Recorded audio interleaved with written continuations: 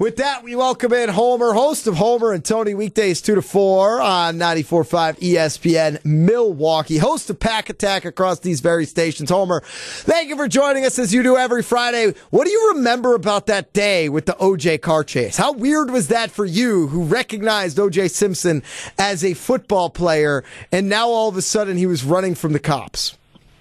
Well, it was during the NBA games. Yeah. Was the NBA Finals? Finals. Well, I never met OJ. His then wife, I lived in Encino, California in 1970, about 74, and his wife and then two young kids used to come into the McDonald's where I would eat. And so everybody would say, hey, that's O.J. Simpson's wife and the kids. And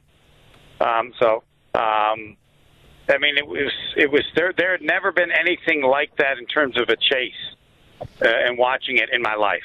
I mean, that doesn't happen. It was like where were you? Were you in McDonald's or like were you watching the finals? When I met them, I was in McDonald's. But when I was watching the chase on TV, everybody just sitting at home. You were watching the NBA Finals or whatever it was, and the next thing you know, you're watching the chase, and there'd never been anything like it ever.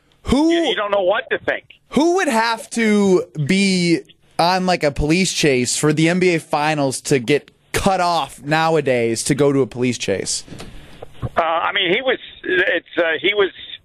at the elite of the elite. He'd done commercials. He was one of the first African Americans ever to make all this money outside of the sports end of it. So I don't know. It's somebody who would transcend sport now. Who's I mean, in the NBA, it'd be like LeBron James. It would be like, or it would even be like The Rock, because OJ was in TV and movies. Like he turned into an actor as well. I mean, The Rock would be a great example. Though it's unfair, Rock was never a very good football player. No, O.J. but he was a wrestler. He was a wrestler. But correct. Fake athlete. Come on. Like, was O.J. Simpson, like, The Rock's perfect? You know what I mean? Like, it seems like he doesn't do anything wrong. Like, was O.J. Simpson perfect? Did he have... The thought was actually that he was perfect at that time. Reporters told me he was very media conscious. He would call, like a reporter, a columnist for the Chicago Tribune and say, hey, I'm O.J. Simpson. I'm in town. Would you like anything from me? That is something. Yeah, he was... I mean, I would say it was like Paul Hornung, but Paul Hornung's even older than O.J. Simpson. So if you don't know O.J. Simpson, you wouldn't have lived through Paul Hornung. But yeah, O.J. Simpson was a rare athlete at that time who transcended his sport. He was one of the greatest ever in college, and the same thing in the pros, and then took that to into a career in acting and entertaining, and wasn't like he was special, but he was good enough to do it, and then did commercials for Hertz, run him through the airport. Yep. Yeah. So Homer, as a mentor for Scalzo and Brust here, Ben Brust, unfamiliar with O.J. Simpson. We also found out he never just knew anything about Darryl Strawberry or Doc Gooden, that they existed. He didn't know who Lou Gehrig played for. He doesn't know a lot about sports history. What's the one story you feel like Ben Brust should at least go and familiarize himself with that happened before he was born? Because anything really before like 98, you just are completely, it's like a blank slate. That's fair. Well, I mean, around here, it would be to know everything about the Green Bay Packers. Lombardi time, right?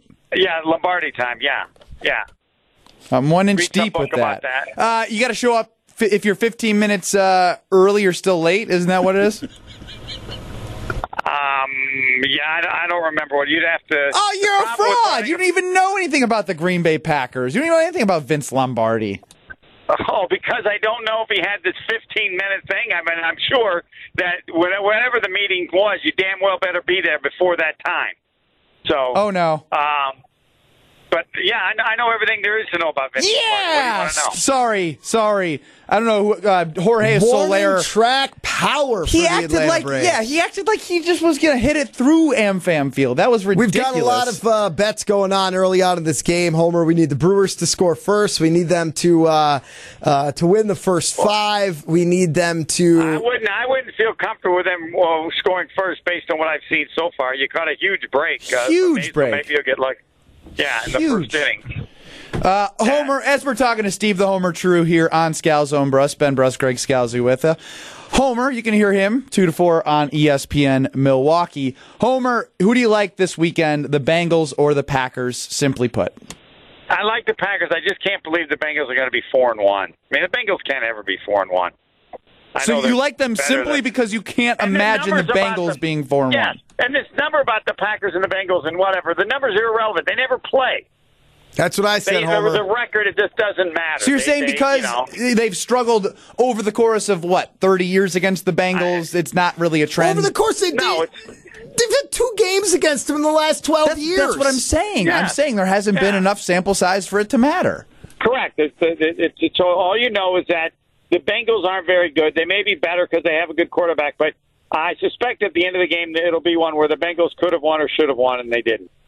But I just can't. The Bengals 4-1. Come on, it's just not. Packers have a lot of injuries, but still, you just figure out they'll find some way to win the game. We didn't get I'm not picking points. I'm just taking to win the game. Yeah, me too. And Ben Brust, see, this is where you go wrong sometimes betting against Brust, Homer. You have empathy, and you feel bad when you know you're ripping him off. I got him to bet me straight up. He took the Bengals. I took the Packers. He didn't even ask for a point. So I'm with you. Why do you do this? Don't you feel guilty taking advantage of him? What do you do? No. You feel guilty taking him. Okay, Homer, when you go to the car dealership, right, and you need to get a car, and you feel like you get a great deal, you don't feel guilty. Again, if it was a car dealership that was my family, I would.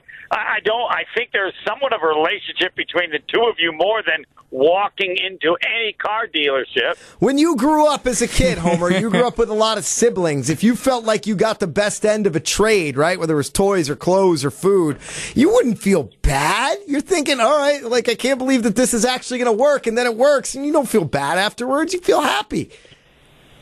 Again, to a certain point. So you clearly don't have such a point. No, I really don't, Homer. I absolutely do not. If I didn't know better, I would guess you were from the East Coast. That is true. Yes, 100%. We are constantly trying. The only people in the world that pride themselves on taking advantage of others and paying $8 for a gallon of orange juice. I've done both, and I would do both. Yes. Why? Explain that. He's just saying things are expensive. People in New York are proud that they pay much. I mean, these are the toughest people in the world, and yet they pay more for everything there is, even when it isn't really worth that much. Well, it's an island, and you need to get a lot of product on the island. It's hard to do. He's going to defend it to the death. I won't defend New York City. I mean, no.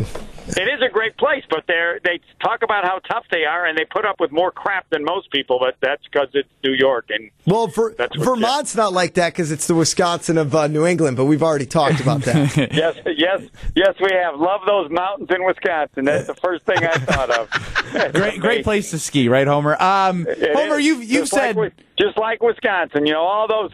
The people come from all over the world to snow ski in Wisconsin, just like Vermont. They do cross-country ski in Wisconsin. Yes. You got the Berkey. You got the Berkey up in Hayward, Greg Wisconsin. Won't stop. Homer won't stop. It's a great comparison. I hadn't even thought of it, Homer. Thank you. They're both big ski areas. Last year, 6 people came into Wisconsin to snow ski. It was a good year. I believe the Berkey's the biggest cross-country skiing event in the country. That's not snow skiing. That's cross-country skiing. Is it skiing on snow? No, they're not the same. People don't go. I just give you a tip. People don't go to Colorado to cross-country skiing. Or to the Alps. I agree. But they're both skiing. We're making a comparison here. We're making a comparison. The Berk. That's the Berk. Oh, that is so good. Started in 1973. It's a big one. Yes, it did. Yep. They do it down some of the great mountains in France too. They have their own Berkey. France and Wisconsin also do have some similarities. Yes. Both let's go countries now. In the Olympics, it's just like that. Yeah, like alpine skiing and cross-country skiing are exactly the same. Wow, I never thought of that before. Homer, drive safe, get home, and enjoy the Brewers going a run here in the 3rd inning. That would be nice. Bye. Go Brewers! Thank you, Homer, for joining us here on Scalzo and Brust. Josh, you're lucky because I would have kept Homer on forever. And Ben just all of a sudden was done with him and was like, all right, I'm out of here.